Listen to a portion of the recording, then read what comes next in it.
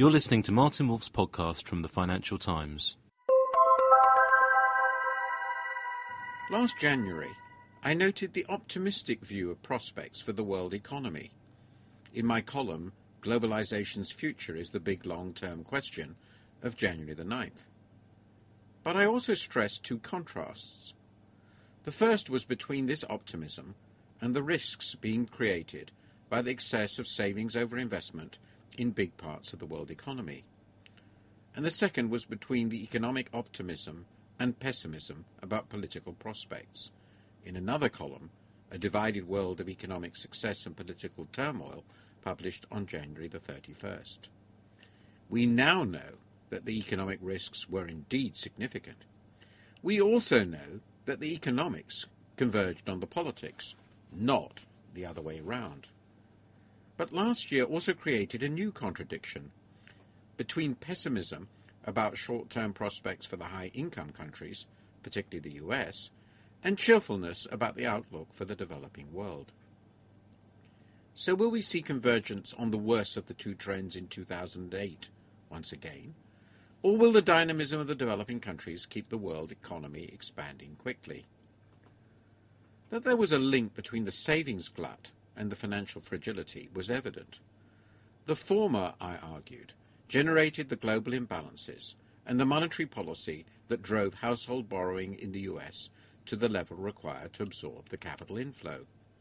Soaring house prices and rising household indebtedness were the vehicles through which policy worked. As Carmen Reinhart of the University of Maryland and Kenneth Rogoff of Harvard note in a brilliant new paper, this had some similarities to the recycling of petrodollars to developing countries that preceded the debt crisis of the 1980s. This time, surplus savings were, in their words, recycled to a developing country that exists within the US, the subprime borrowers. The consequences for banks also look disturbingly similar.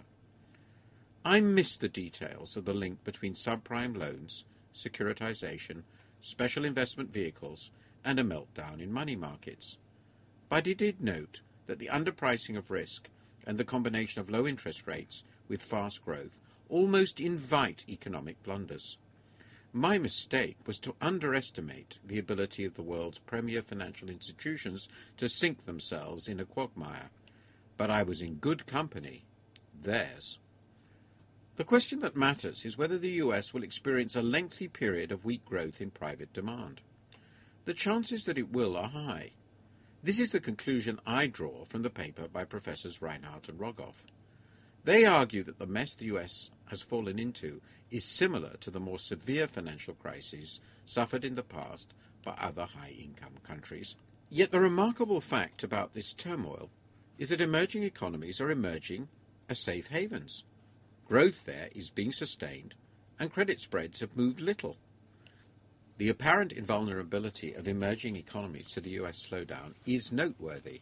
It is duly noted in the World Bank's latest global economic prospects. For this, the prospects report indicates three explanations. First, the high-income countries as a whole grew at an estimated rate of about 2.6% last year, partly because of the buoyancy of the Eurozone.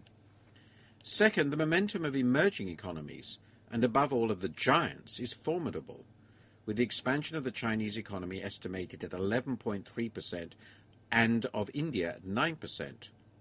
Third, economic integration continues apace, with world trade growing 9.2% in 2007. It is astonishing how widespread rapid economic growth has become in the developing world. In 2007, for example, growth is estimated by the World Bank to run at 10% in East Asia and the Pacific, 8.4% in South Asia, 6.7% in Eastern Europe and Central Asia, 6.1% in Sub-Saharan Africa, 5.1% in Latin America, and 4.9% in the Middle East and North Africa. The soaring prices of oil and other commodities make this picture of broadly shared growth yet more noteworthy. These have had remarkably little impact on global growth. It is far more plausible to view them as a consequence of that growth than as a constraint upon its continuation. Moreover, soaring commodity prices have also had remarkably little impact on inflation. The World Bank notes, for example, that consumer price inflation averaged a mere 1.7% in 2007 in the group of 7 leading high-income countries, even though non-oil commodity prices jumped 15%, measured in the admittedly tumbling dollar. The bank forecasts inflation at the same rate this year. Successful control over inflation, and still more over inflationary expectations, has given central banks at least some room to respond to falling house prices and the credit market mayhem. So what happens next?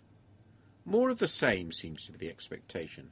Weak growth in the US, quite possibly a recession, and in many other high-income countries, but buoyant expansion elsewhere. Thus, the bank forecasts growth in the high-income countries at just 2.2% this year, but developing economies expected to expand by 7.1% on average, with 10.8% in China, 9.7% in East Asia, 8.4% in India, and 7.9% in South Asia. This, then, would be a brave new world indeed, in which emerging countries would pull high-income countries behind them. I suspect the outcome will not be as benign as that. Nevertheless, the growth process in the large emerging economies is indeed sufficiently autonomous, and the freedom of manoeuvre of their governments sufficiently large to make this view reasonable. If China's export growth slowed, for example, it would be quite simple for the Chinese government to expand domestic spending. It is no longer a question of capacity. It is far more one of will. For the global economy, current financial troubles may not prove decisive. But there is a crucial caveat. How much worse might the politics get? The past year has seen no noteworthy deterioration. After the US presidential election, the world might even witness substantial improvements in many areas.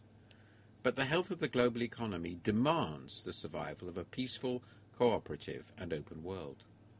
Yet friction seems likely to grow over access to markets and raw materials, particularly energy.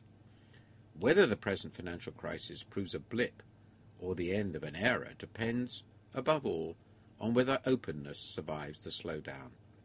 That is the big challenge. Thank you for listening.